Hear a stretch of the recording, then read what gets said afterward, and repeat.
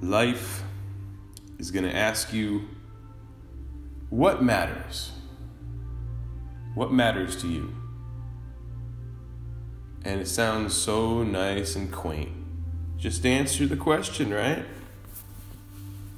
Well, the way that life asks you this question is by putting you in a bind. And then you find your way out of that bind, and that is your answer to the question.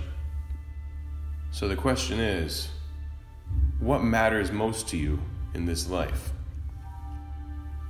And I think you'll see that life has been asking you this question many times, and you have answered many times. This doesn't mean the answer you gave in the past will be the answer you give in the future. But the answer that you give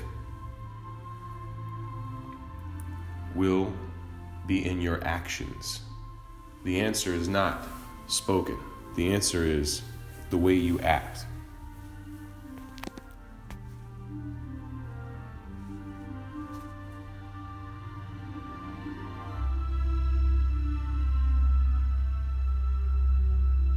Good luck.